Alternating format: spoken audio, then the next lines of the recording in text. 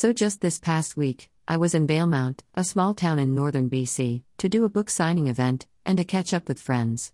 You see, Valemount was the town where my husband and I lived, along with the kids, Natasha and Brendan. We loved our life, we loved our community. People came together to support one another, to enjoy watching the kids, be it basketball or hockey. We loved our life there. After my husband passed away, I came here to Vernon to be able to work full-time, commuting back and forth, working a set, going home for a set. It was difficult but necessary.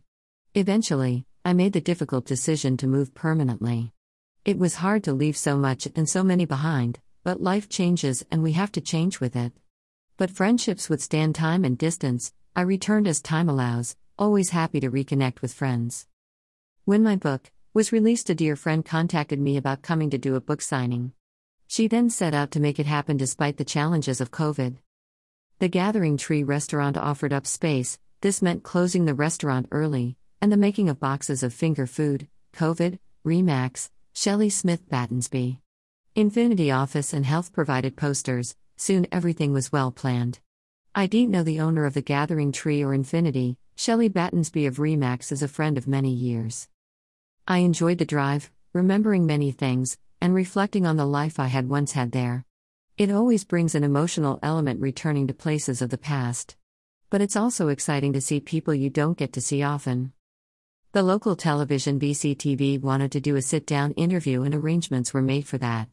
I did a lovely 45-minute interview done by Michael Peters, whom I also had never met. He came to Valemount after me. He did a great job and I was hoping to post it here, but it's not ready yet, so it may have to be posted separately. Next was an interview with the local paper The Goat, another great interview. I look forward to seeing it. The book signing was a great success. I met new people, including the lovely owner of the Gathering Tree restaurant. It's full of great energy, felt good to just be there. Tanya is full of life, upbeat, and a great addition to Valemount. Just before the signing began, in came Michelle, whom I also had never met, the owner of the Infinity Office and Health store, another lovely young woman, and she came early to do a meditation session with me before the launch, so that I could release anything that I was carrying and enjoy the evening. Tanya, owner of the Gathering Tree. These young women are bright, are following their dreams, opening businesses, living the type of life that brings them happiness. They welcomed me, they offered up time and space, and most importantly, they were the reminder of what is still good in the world.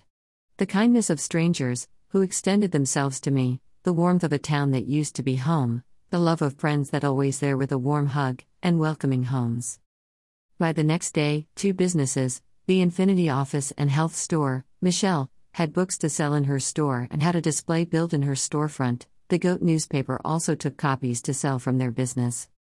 The small town, where everyone wants everyone to succeed, there's walking into a store the next day and hearing a store owner call you by name. That reminds you of why you love this small town, and why the idea of small town living still has a lot of pull for me.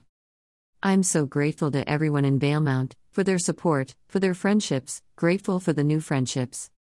A heartfelt thank you to everyone for making my Valemount book signing a huge success.